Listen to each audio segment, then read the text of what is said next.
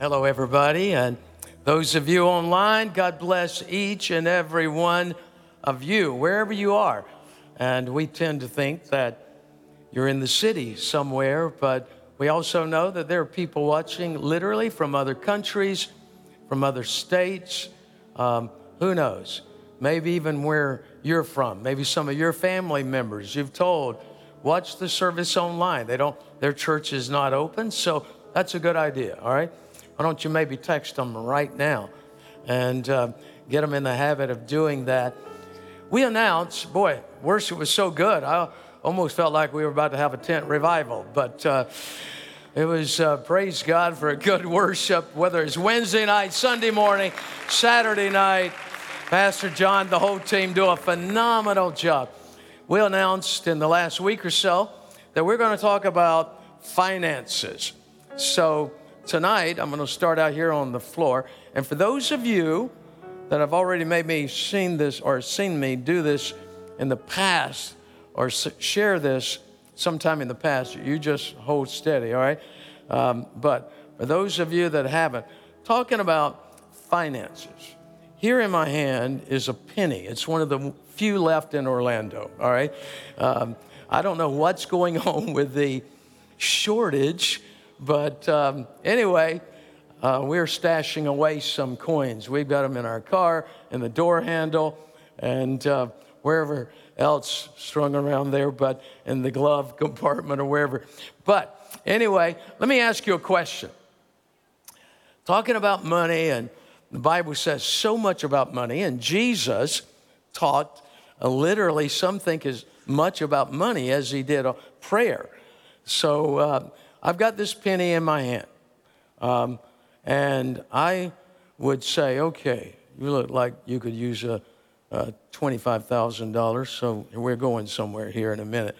If I give you, any of you, a penny, and I say, listen, I'm going to make a deal with you. I'm going to give you a penny today, and tomorrow I'm going to give you 2 pennies. And the next day I'm going to double it, and I'm going to give you 4 pennies. And the next day I'm going to give you 8 pennies, and then 16, and then whatever. All right, so anyway, and you get the picture here. Every day we're going to double this penny. So I will say to you, will you take that amount of money, doubled every day, the penny, for 30 days, or will you take $25,000 that we'll give you? So how many of you will take the $25,000? All right, you know something's up, don't you? Some of you sense something's up. I don't trust this guy. All right, so anyway, how many again? $25,000, you're going to take it and run with it. All right, door number 1. All right, door number 2. Double. On the 30th day, how many of you will take the penny? Double. All right, you already know, don't you? You're smart people, because you're going to have over $10 million, aren't you? All right, so 25,000. The power or the miracle of compounding and 1 penny growing, doubling. We're going to talk about giving. We're going to talk about retirement. We're going to talk about wills. We're going to talk about saving money. How many of you like to save money? All right, now let me ask this. How many of you like to spend money? In Jesus' name, we pray, God deliver. All right, so everybody has to spend money, but when you fall into that thing of, I love to spend money, you're in the right place. All right, so I want to challenge you tonight, because just like the power of money, some of you, if I were to say to you, you need to be saving, you need to be tithing, tithe is 10%, but you need to be saving. You also need to be giving something toward retirement. You'd be like, yeah, right. Well, let me just put it to you this way.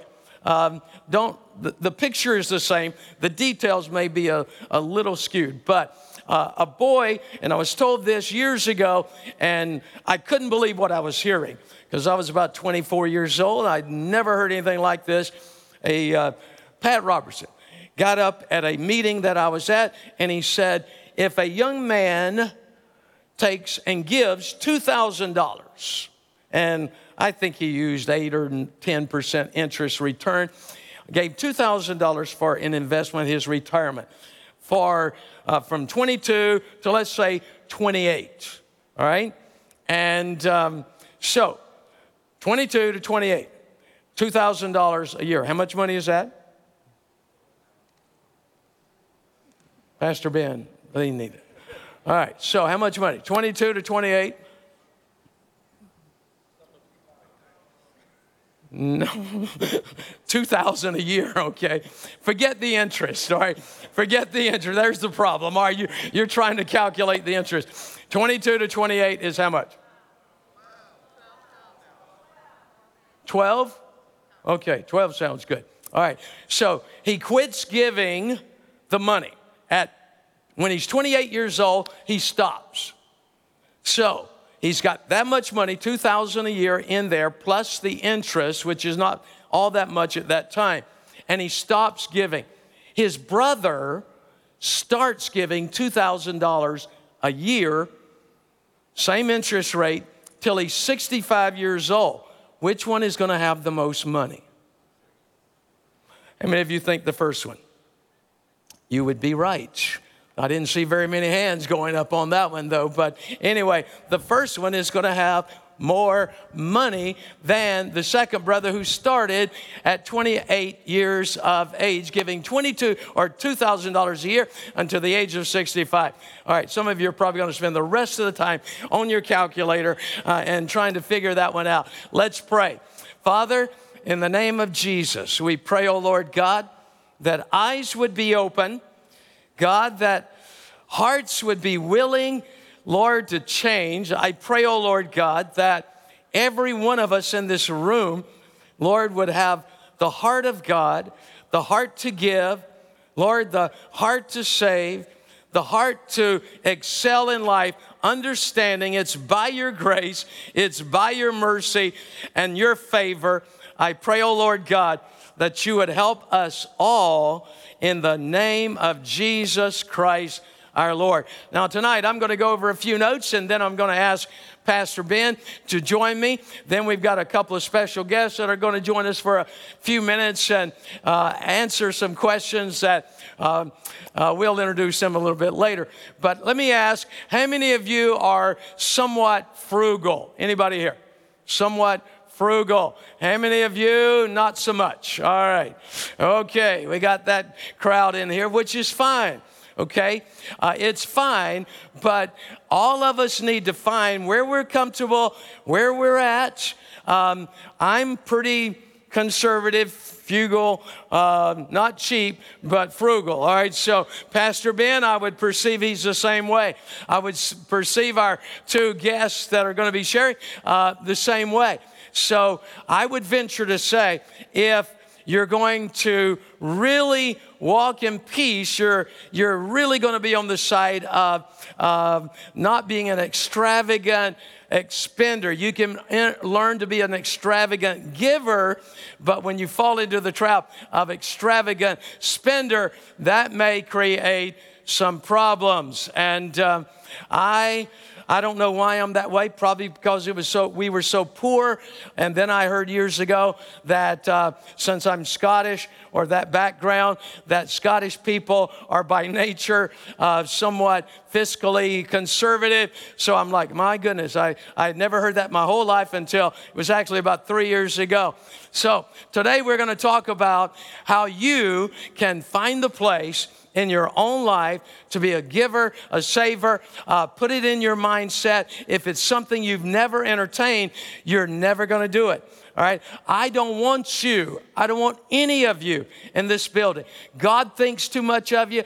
He loves you. I know the rapture may happen before any of us reach retirement. Okay. But just in case, right now, there are thousands of people in America that were expecting to go up in the rapture. They didn't lay anything aside.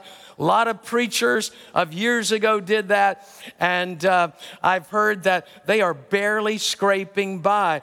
So you and I, Brother Choco has told me that about this, and I said, we're going to get on board. Our church is going to help those ministers, but I want you to have enough now. I want you to have enough next year, and when you get to be retirement age, if the Lord is tarried, I want you to have enough then. Say amen. All right. I want you to have enough to be able to meet your own needs by the help of God, and then to be able to give away. I'm much more lenient now, or much more moderate now than I was years ago as pastor here. I can still remember, Pastor Jason, when we were at Goldenrod Road, and we had moved into the new building over there, and we were eventually thinking about, building another place or expanding over there. And I watched, by the grace of God, we watched every expenditure, and we didn't spend unnecessarily. And the day came when everybody thought maybe the church should provide them coffee. So that was a little bit of a hurdle for me to get over, all right? But anyway, I acquiesced, and so we started providing coffee for all the employees. One pastor came to me one day, and he said, I don't drink coffee. What if the church provides hot chocolate? I like hot chocolate. I looked at him, and I'm like, we're not going to pay for your hot chocolate. That costs a lot more money. And you can buy your own and bring it, but I won't guarantee you that some of the others won't swipe it from you. So anyway, that was how conservative I was. But I learned to be a giver from a young age in the Lord, a giver. And when you are a giver, if you're conservative, you still have the favor of God on you. And the favor of God is what I want to be on every one of you. So you'll get good deals. When I first became pastor, there was a period of time, the first 2 or 3 months, I thought I need to get a nice vehicle. I need to wear expensive suits. And then finally, I'm like, phooey on that. I'm going to be who I am going to be. I'm not going to buy super expensive suits. And K&G, I still go there, and it's a good place to go, all right? Reasonable price, especially when they're 2-for-1, all right, deals. But I walked in the favor of God, and God provides. One time, right after I graduated Bible college, I was getting on an airplane. I think we're in Tampa, and in the line was one of my college professors. And they had, for some reason or another, I went up to the ticket counter, and they said, would you like to fly first class? I'm like, sure, thank you so very much. I get in line with the professor. We get up there in the line onto the plane, and they said to me, sir, you can go this way. And said to my professor, you can go to the back. And I'm sure to this day, he has been puzzled as to how in the world I pulled that off. The last time Alice and I flew somewhere, we were sitting in the back in cramped quarters. And I said to her, Alice, can you imagine Benny Hinn sitting back here, cramped like this? There's no way under God's good earth. But being frugal can be a beneficial thing if you can feel comfortable in that environment. All right, so let me give you a scripture, 1 Timothy chapter 6, verse 6.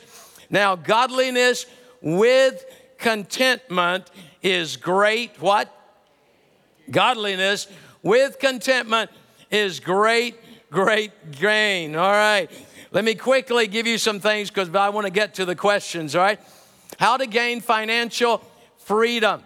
Number 1, do everything you can. Start praying. God, help me get out of debt, especially that credit card debt that's 15% or even 18%. Dear Lord, folks, that is a horrible interest rate to be paying. So use credit cards sparingly. Pay them off if at all possible. Cut back, all right? until you get a hold of your finances. Evaluate your expenditures. If you don't need it, then wait on God to provide it. Someone just today, they had a car that was in bad shape, didn't have the money to fix it, and didn't know what to do. And all of a sudden, out of nowhere for them, they were provided a vehicle that they are absolutely thrilled out of their mind with. God provided it. So how many of you believe God is no respecter of persons? He loves you, and God will provide for you. Say amen. All right. So you've got to learn. Let me give you some practicality here. If you're needing something done, how many of you feel comfortable asking for a better deal? Anybody in here? You ask for a better deal.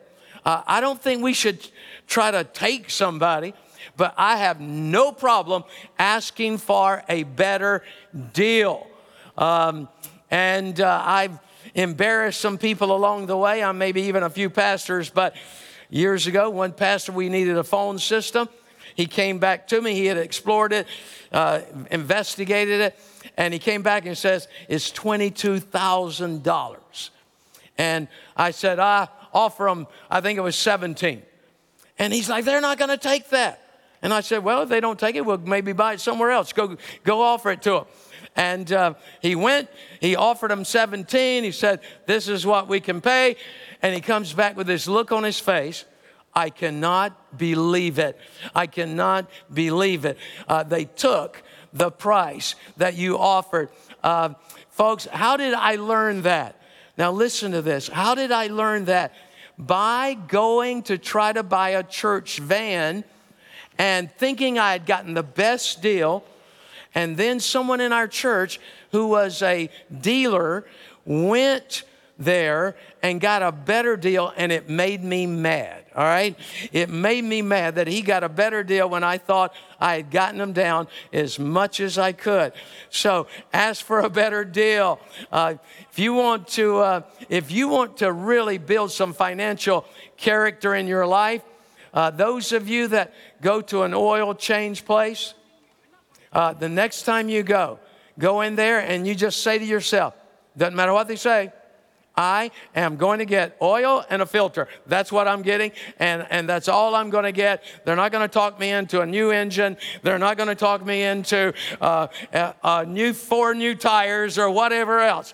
No, they're just going to give me what I'm asking for. I can't blame them. I know they're trying to make more money, but they're not going to make it off of me. They may make it off of you, but they're not making it off of me, all right? So anyway, the last time I went, I'll tell you this.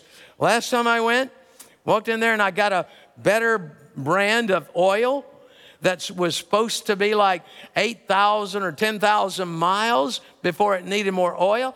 And so he comes over and he starts putting the sticker on my windshield.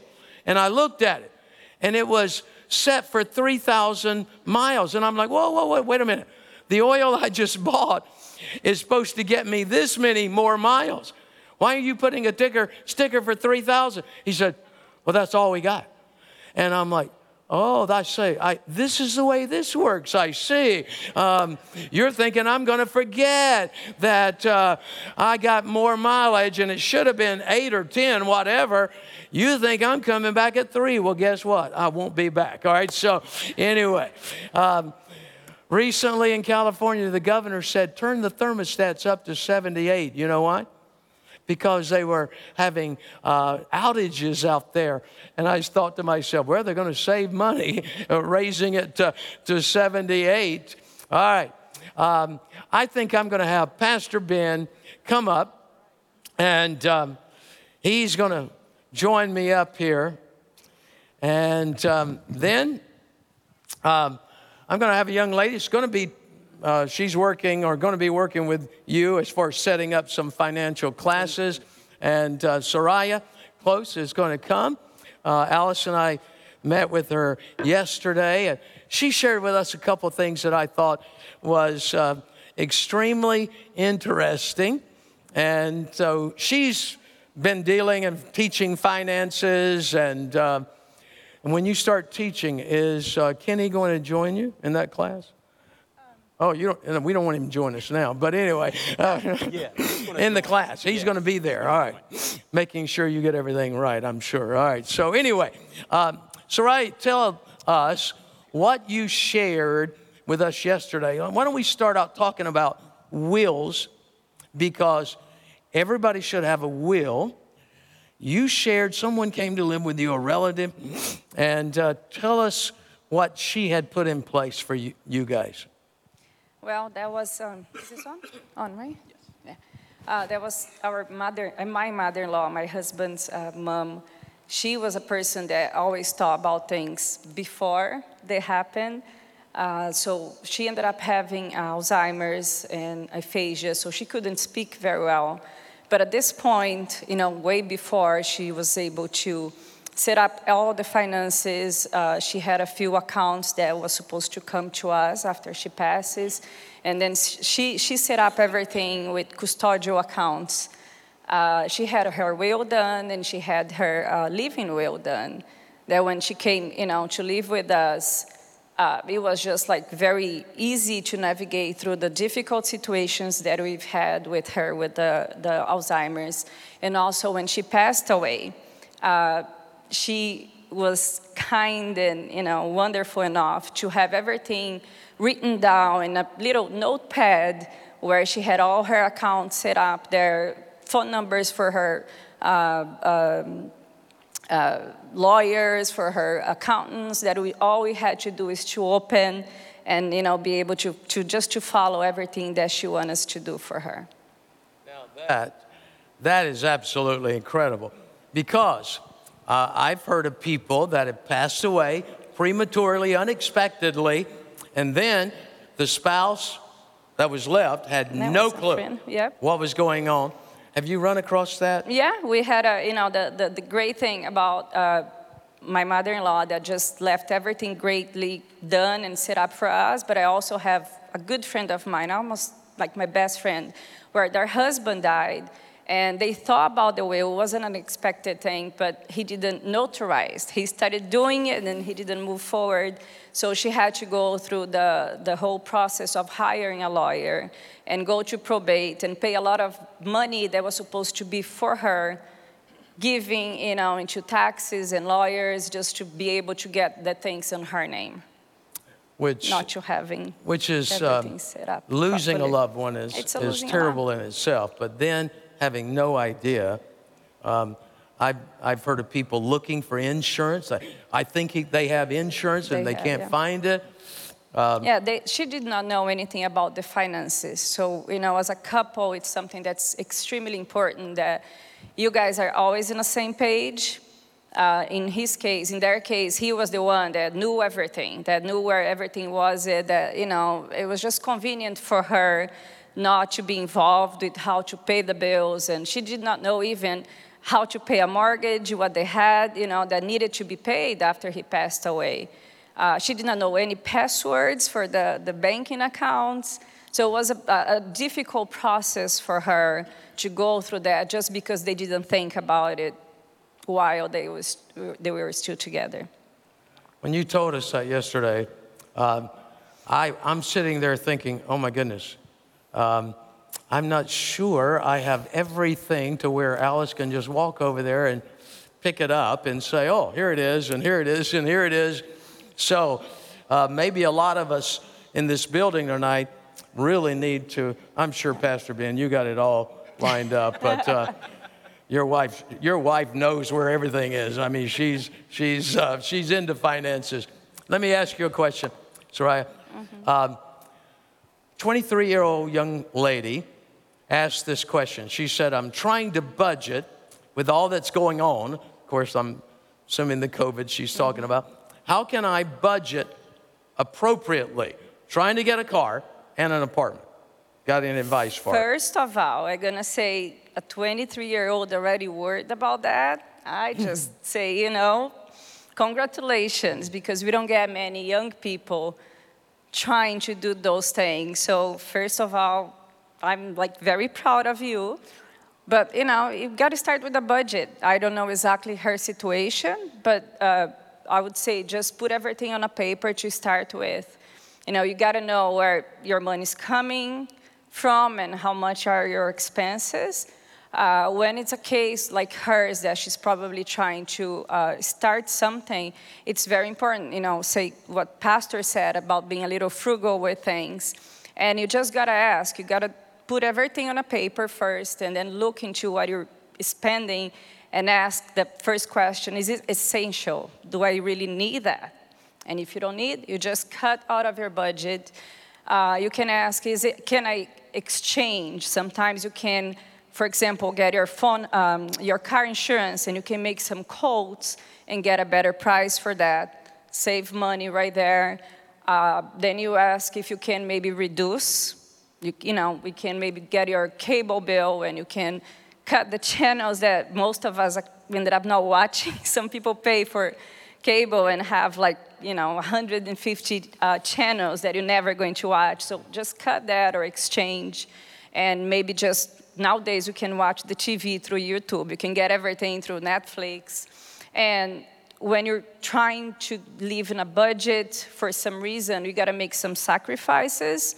And I even would say, if you think of maybe groceries, this is something that, can you control it? It's the hardest thing when you go to grocery shopping. Let's say if your budget is $150 that you can spend a month. If you go there, you got to take a list. For example, there are several things that we can do, but mainly make a list, go to grocery shopping with a list. Don't go hungry. Don't take your kids hungry. They're not. There's a few things that you can do that, and maybe just use cash for some of the things, because that will keep you in our budget. One more question. What's the best way, if you have this info, to increase your credit score? This is a very tricky question because it depends on your situation. This question is a kind of hard because we don't know if they're starting to build the credit or if they're already on a situation where their credit is low just because they owe a lot of money. But, there are some little things. If you're starting, you got to maybe do like a secure credit that you can go to your bank and you can make a deposit. Let's say $1,000, and they will give you a credit card with $1,000 limit, and you can start your credit, building through that. Also, you can, let's say you're gonna buy a car, and you have $3,000, you pay $2,000 down, and you make a little payments on the $1,000 that's left, and that's how you start building a credit. All right, great. You heard what price car she just said for that 24-year-old, $3,000 car. Thank you, Soraya. She's going to be teaching a class, and here's what we want you to do. If you don't have a will, my goodness, especially if you have children, small children, you don't want a judge or the state dictating who gets your kids. So stop out at each of the event booths or tables there at desk, and they have a will. You can get it done free. Technically, they want you to give 10% of the tithe to the church, but you won't care because you'll be dead anyway. All right, Pastor Ben, going to ask you a question. Someone is asking about stocks. They've got a stash app. They bought some stock. So do I have to claim it on my taxes? That's it.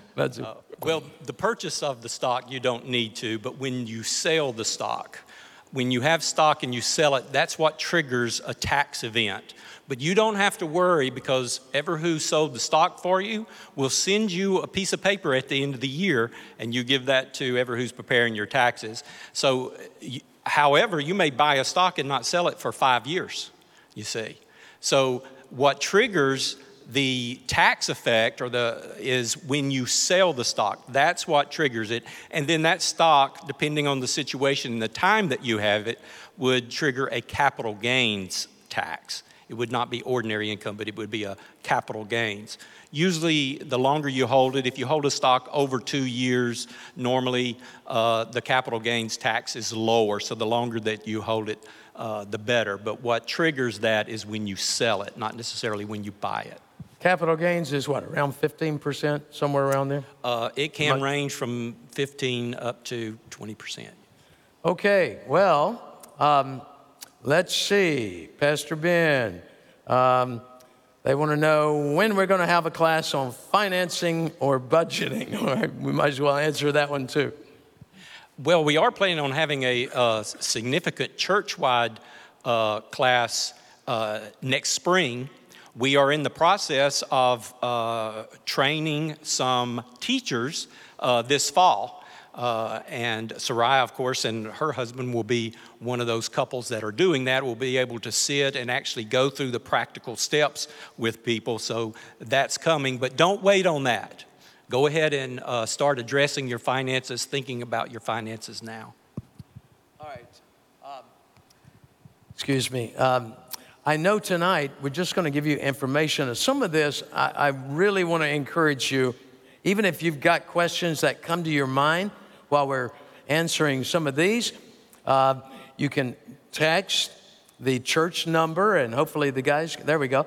You can text the church number, or you can email info@faithassembly.org and ask questions, or ask Pastor Ben about the capital gains, the sale of stock, when it's due, and any questions that you may not know already. But I'll tell you one thing, Google is an incredible miracle from, I'm not sure they're of God, but Google itself is of God, all right?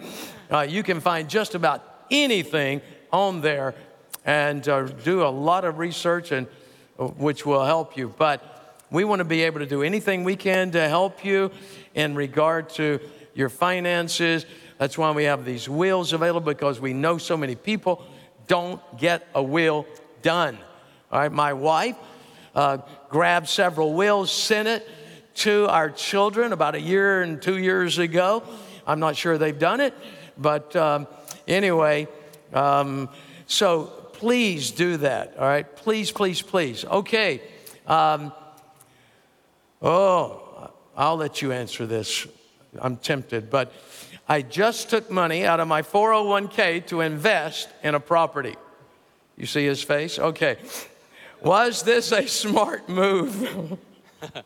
No, that's a bad move. When you have funds in a 401k, 403b, a retirement fund, especially though, because those funds are designed to be pre-tax. So you haven't been taxed on those funds yet. When you go into that account, if you're younger than 59 and a half, if you go into that account and you pull that money out, one, you're going to be taxed on it. So it will be added to your income tax return. And two, you will have a 10% penalty on top of that. So I always recommend never touch that. You need to find another way to buy that property. Don't take your retirement funds out. And will they withhold like 20%? Well, many places will withhold it, and then it's calculated at the end of the year when you do your tax return. So if the 20% covered the tax liability, however, they normally don't take enough to cover the 10% penalty, and that really stings at the end of the year. Don't take it out. All right. So, and we were just talking about this. If you work for an organization that has a match, dear Lord, have mercy. They Yes, many companies, and your company may do it, and they may not have even told you, but many companies will have a retirement plan.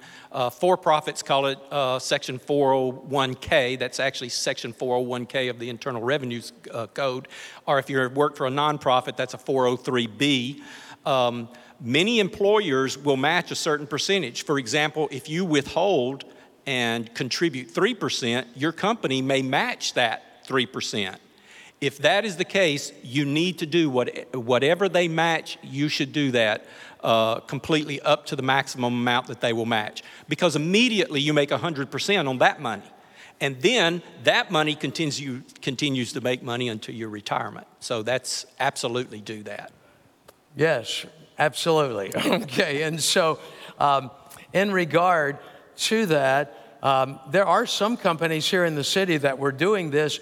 If you contributed like to a nonprofit at their company, then the company would match up to a certain amount of your nonprofit gift. And I think this was started because there were a lot of organizations raising money and they wanted to promote them, but then they couldn't be discriminatory.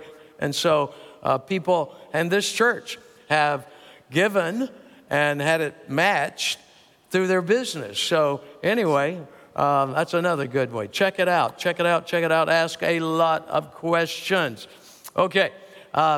Also, maybe now's a good time to say this, and I'm sure maybe most of you know it. How many of you own a home? Let me see your hand. Okay.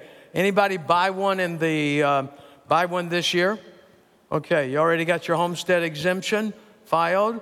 Okay. All right. Make sure you get your homestead exemption filed. And did you know that all the money, if you live in a house 3 of the last 5 years, isn't it? Make sure I'm telling this right. 3 of the last 5 years, you sell your house, all the profit off that house is tax-free. You knew that, right? Okay. If you have a capital gains of $500,000 and less, if you have a capital gain on your house, you gain that much on it, $500,000 or less, or if you live in the house 2 of the last 5 years. 2, okay. Yes. 2 of the last 5, okay. I didn't have to worry about the $500,000. All right, so anyway, we sold a house. We've sold 2 houses over the last many years, and all the money was tax-free. That happened as a result of a change in the House of Representatives about 1992. All right, okay, here's the question. What percentage of income should be put in savings a month? Just a percentage. Well, any of you that have taken Dave Ramsey's course it's 15%.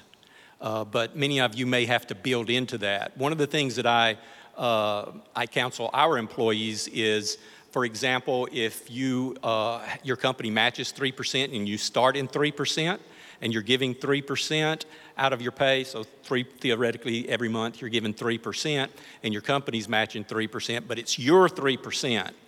Next year, if you get a cost of living increase of, say, 2% or 3%, that's not going to change your lifestyle. You're not going to go out and buy a car with it. It's not going to be enough. So you add that 3% to the 3% that you already have, and now you're at 6%, you see. And so if you do that for a few years, it won't be very long that you haven't even felt the effects of it. You're still living off the amount, and you get up to 15% as a recommended amount of your own money, not the company's match, but your own money.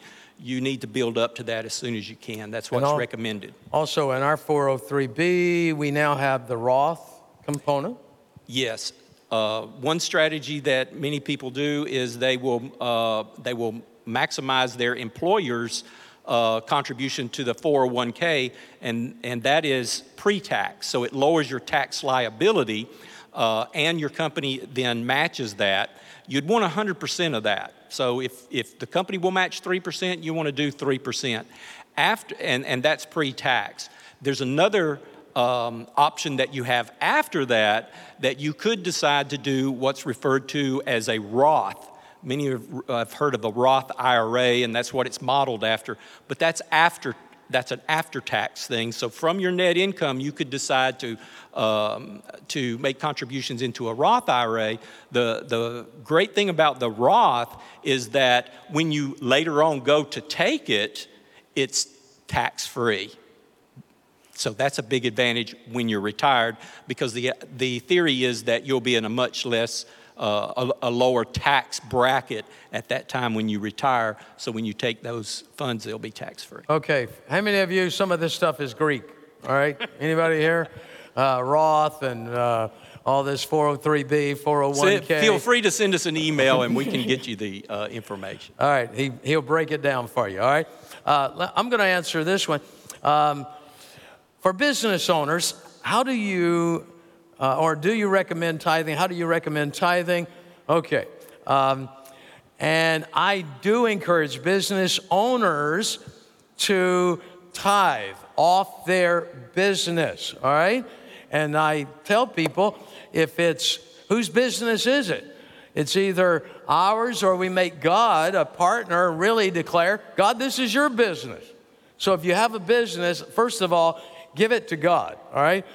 you want to just, in your heart, in your spirit, say, Lord, this is yours. I'm going to manage it for you and do the best job I can. And that means that all your expenditures, okay, all your expenditures, you're buying product and whatever else, the electricity of the building you're functioning out of, and all of those office costs would come out. Even your own salary, if you're paying you, would come out and go to you. So all those things, whatever is left, would be the profit. You make sure I say this correct. It would be the profit, so you would, or the net, or so you would pay tithe off the net after all those expenses are paid out. Now, when you pay yourself, of course, that's increased to you personally, so you owe tithe. It's God's tithe.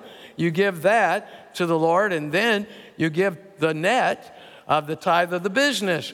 And watch what God will do. If you honor Him, you'll be a giver, and you'll experience the favor of God. And that's what we want to happen. Is that good enough? All right. If it wasn't, get in touch with Him. All right, He'll straighten it out. Okay. What to do when the tithing causes an argument with your spouse. So the implication here is, I think that one of them, maybe probably the woman, usually the woman, she wants to tithe. The man's like, no, we can't afford it. Well, you only have control over what comes through your hands. So if one spouse does not want to tithe, but you are handling a certain amount, and that amount is entrusted to you, even if it's not 100%, you don't think that it's fair and it's not 100%, but it's the amount that you have control over. The amount that you have responsibility, I don't want to say control, but the amount that you have responsibility over with, then it would be, I think, to your advantage to honor God in tithing off of that amount. You can't control what an unbelieving spouse does, but hopefully the Scripture teaches us that they will be sanctified by your actions, and they'll learn from what you do, and they'll see how God blesses you. All right, Dr. Cora Green is going to join us up here, and while she's coming up, let me touch on this because we're running out of time, all right? But I've really been encouraging people here lately to refinance. Got a question here. Someone said, I'd like to refinance. My current rate is 4.1, which is really good, but would like to lower the payment, put the savings into renovating the house, need a new roof, new AC, this kind of thing. And Jay Sibley, who's been in our church forever and has been doing, he's been a broker for a long, long time. He says this: anyone over 4% should refinance as soon as possible. If they want to pull cash out for renovations, it's fine as long as they have sufficient equity built up in the home and meet normal qualification standards. Now, I did ask him, I said, Jay, what about people that don't have the cash up front? And he said, well, they can bring the interest rate down, but not all the way to the bottom. It will pay the closing, but not the prepaid, so there would still be some out. But he is, when I questioned him on it, he said he recommend rolling those expenses back into the loan and rolling it in there to pull any cash out if you have the proper equity. So anyway, here's what you need to do. That phone number we gave you earlier, or the info@faithassembly.org. You can get in touch with us. We have some people that belong to this church. They love God. They're tithing or they're giving. And so anyway, Cora Green, Dr. Cora Green, God bless you. So good to see you. You're still teaching a class, right? Yes, Pastor. Yes, I am. You've been teaching a finance class. Right. We're coming back on October 4th for the last session. Okay. Here's the question. A couple, they are retirement age. They just got married. They both collect Social Security. Is anything going to change? I assume they're talking about Social Security. That's a difficult question, impossible to answer. When Social Security changes, we know we get that just a couple of dollars each year as an increase. What the government does, they look at the CPI, the Consumer Price Index, in the third quarter of the year. This is the third quarter. And sure enough, we know things don't look too bright with COVID. So therefore, no one knows if we will get an increase in Social Security for 2021. That will be announced in October of this year after they look at the numbers in the last of this quarter, of the third quarter. So we don't know if it's going to change. I want to take the liberty right now to say God is on our side. And we need to get out of the world's economy and into God's economy. The world's economy is built on dollars and cents, and God's economy is built on grace and mercy. And He's never failed us yet. So whether anything changes or not, He will see us through. Yeah. Yes, He will. Amen. Okay. Why do we have to file together for taxes? The Bible says, render unto Caesar the things that are Caesar's. And Caesar says, if we're married, we need to file jointly. That's what Caesar says. And Caesar doesn't like us filing married, filing separate. So when we file jointly, everything is better. The returns are better. The deductions are better. Everything is better when we file jointly. When we file separately, the government frowns on that. For example, we know right now a lot of people depend on the marketplace insurance for coverage. Well, specifically speaking, with that insurance, if you're married, you've got to file married filing jointly, or you can file single. But if you're going to file married filing separately, the government won't even give you a credit. So we got to render unto Caesar the things that are Caesar's. One more question, Dr. Green. This couple is in their 60s. They just got married. They chose to keep their income separate. Is this advisable? If not, why? You like that one, don't you? Ouch. When two people get married, the Bible says, I always base everything, every word out of my mouth with what the Bible says. When two people get married, the Bible says two becomes one. And the Bible further says, when there's two people together, if one falls, the other person can pick them up. And so therefore, we need to combine incomes. We need to have one pot, and everything goes into that pot once we're married. That's what the Word of God wants.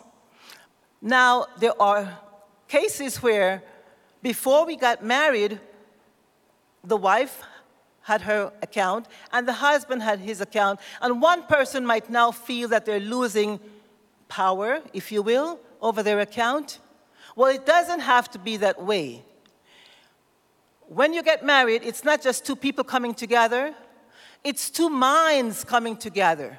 It's two finances coming together. And this is the reason why we need to know the baggage that's coming to us. If you're coming with a lot of baggage, we need to put it on the table and look at it. You have a lot of debt. I don't. We put our finances together, and before you know it, I have to pay all of the debt you brought into this marriage. So we need to put it together. There are extenuating cases. Probably one person, one spouse, has to pay alimony. Maybe they have some type of liens on some property or something. So we have to be careful of what we're doing. Right at this point, I would recommend speak to your financial advisor or your tax preparer. Just as our faces differ, each and every person's financial situation differs. But God will always, always see us through it. Amen. All we have to do is be obedient. Amen? All right, so that means get a credit check on that one you're planning to marry, okay? All right, I'm kidding. I'm kidding, kind of. Okay. I mean, if you do anything you want to, but one lady years ago had no debt. She married a guy, found out after they were married, I think he had $50,000 in debt. They came back to me. She was ready to say goodbye. I'm like, look, you said I do. You should have. Anyway, he shouldn't have done that. Shouldn't have deceived you, but you guys can pull out of this. And anyway, okay, one last question, Pastor Ben. Should I buy or lease a car? Thank you, Pastor, for asking that question, because next to your home, a car is probably the largest purchase that you will, largest expenditure that you'll get into.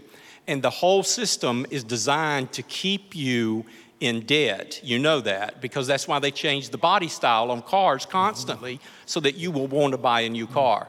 But I would tell you, buy, do not lease. The lease is a trap. Most people who lease have this concept in their mind that, oh, well, I'm always going to have a car payment. No, you're not going to have to always have a car payment. Would you put up that slide, Isaiah? You see this slide? You see the 295,228 miles? You see the other one that says 237,701 miles? That's the miles that are on both of my vehicles. I took it today. The point is, I couldn't go out and I can buy a big expensive car and have a car payment, but I haven't had a car payment in years. So if you have a car payment, pay the car off and don't go buy another one. Keep that car. Don't buy another car.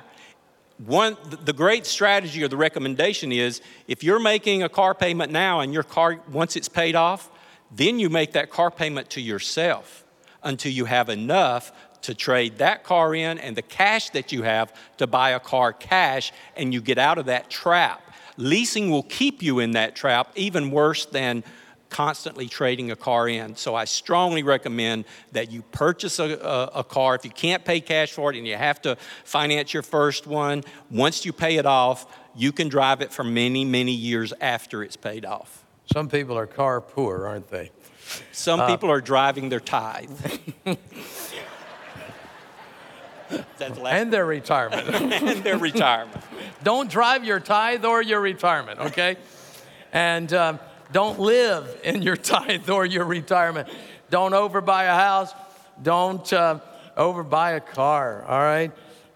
I have no problem if somebody wants to go out and buy a car that's Tesla, that's $80,000, $90,000 if they want to. I don't see myself ever doing that. I should have bought stock when somebody recommended it at $30 a share. That's another story.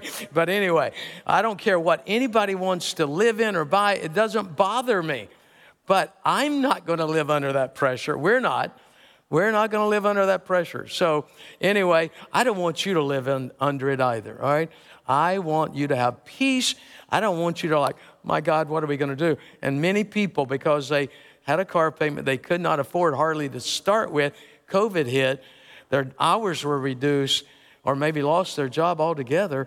And as a result of that, they are just up the creek feeling like they don't have a paddle.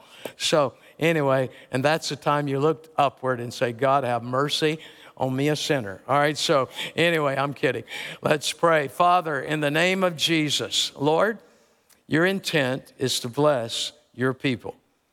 Your intent is to have their needs met. God, give us the wisdom to know the difference between our needs and our wants. God, help us, Lord, to honor you and don't live in such a lifestyle that we can't honor you with our finances. I pray, God, you would forgive us all. We've all made mistakes. We've all done things financially that proved somewhat adverse in our lives or took away instead of added to our lives. I ask you, Father, bless these your people. They're such incredible people. Lord, they love you, and this world provides so many things that, God, we may have to learn and spend time investing our time to figure out. But God, you give us wisdom if we ask it. Give us your wisdom, I pray, in Jesus' name. Praise God. For those online and those here in the building, yes, we really, really, really, really want you to be blessed. You know, when it comes to tithe, And people say, all that church wants is your money. Look, this church is going to be fine whether you ever tithe or not, okay? It's just going to be fine. Why? Because God's always going to have people that honor him in the area of finance. It's always been fine. It always is going to be. But why do you think over the years I've stepped out, or we have stepped out into saying, hey, we're going to teach on this. We're going to talk about this. Why? Because I know it works. And I know it brings blessing. And when I see someone blessed of God, it makes God happy. And I'm telling you, it makes me happy. And certainly going to make you happy. So let's honor him with our giving. We're not about to take another offering, okay? But stand with us, please, everyone. Going a little over. Seriously, maybe we need to, Pastor Ben, we got more questions here we didn't get to. And some of you have thought about things that you may want to ask. But hopefully your wheels are spinning, and hopefully you are thinking, okay, I'm going to look that up. The portability, the homestead exemption, the portability, the property portability. Pastor Ben mentioned it in a staff meeting some time ago, and I'd heard about it. But when I got my homestead, I failed to see it on the form because they had it disguised with just letters instead of written out, property tax portability amendment. And he said something about it, and I'm like, oh, my Lord. I dashed down there as quickly as I could and walked in, and I was already late filling it out, but I still had a little more time. And I walked in, and one of the ladies said, Pastor Carl. And I'm like, thank you, Jesus. I think it's going to be all right. And she took me back there and helped me and saved Alice and I probably $1,000 to $1,500 a year. So anyway, look to God, pray for wisdom, research, ask questions, and trust the Lord. These altars, we're going to open them as always. Listen, maybe there are physical needs in your life, or maybe you're in a financial pinch so bad that you just need to come to one of these altars and kneel. Say, God, help me. God, help me. I got to get out of this, Lord. This weight, God, I have got to get out from under this. So maybe you just come. Or maybe you need somebody to pray with you. Come across this front, and there'll be somebody here to pray with you. Lead us, Pastor John, right now, if you will, please. You need prayer? Slip out and come. In the name, Jesus. healing in the name. There is power in the name. Salvation in the name. There is life in the name. There is no other name but Jesus. Jesus. There is freedom in the name. Healing in the name. Yes, there is power in the name. If you need prayer, slip out and come. Salvation. If you need to slip out, pick up a wheel on the way out at the event center. If you haven't done so, got one already, please. There is no other name. Pastor Wayne is going to be here to serve communion. If you'd like to come and partake of communion, why don't you do it right now? Pastor John, lead us in prayer, please.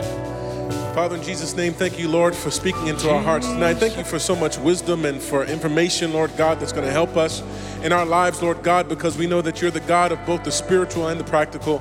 I thank you, Lord God, that we're going to leave this place with things, Lord, that are going to help us along our way. And I pray in the name of Jesus, Lord, that just as we've heard things, Lord, that will help us financially, Lord God, I pray that you'll continue to speak to each and every one of these, your people, in the spirit realm, Lord God. I pray that you'll continue to bring hope, Lord God, and peace in the midst of situations. And that as we leave this place, God, we'll continue to hear you leading and guiding us as we face the rest of this week. Lord God, we commit the rest of this week and our lives even to you, Lord God, and we thank you for being with us every step of the way. In Jesus' name, amen. God bless you, church. We love you so much. Pastor Wayne is here to serve communion to anybody that would like to take it tonight. Our altars are open. There are people here ready to pray with you. If you're watching online and you want somebody to pray with you as well, feel free to call in. We've got some people here that are willing to speak with you on the phone and pray for you and your family. God bless you, and we'll see you again soon.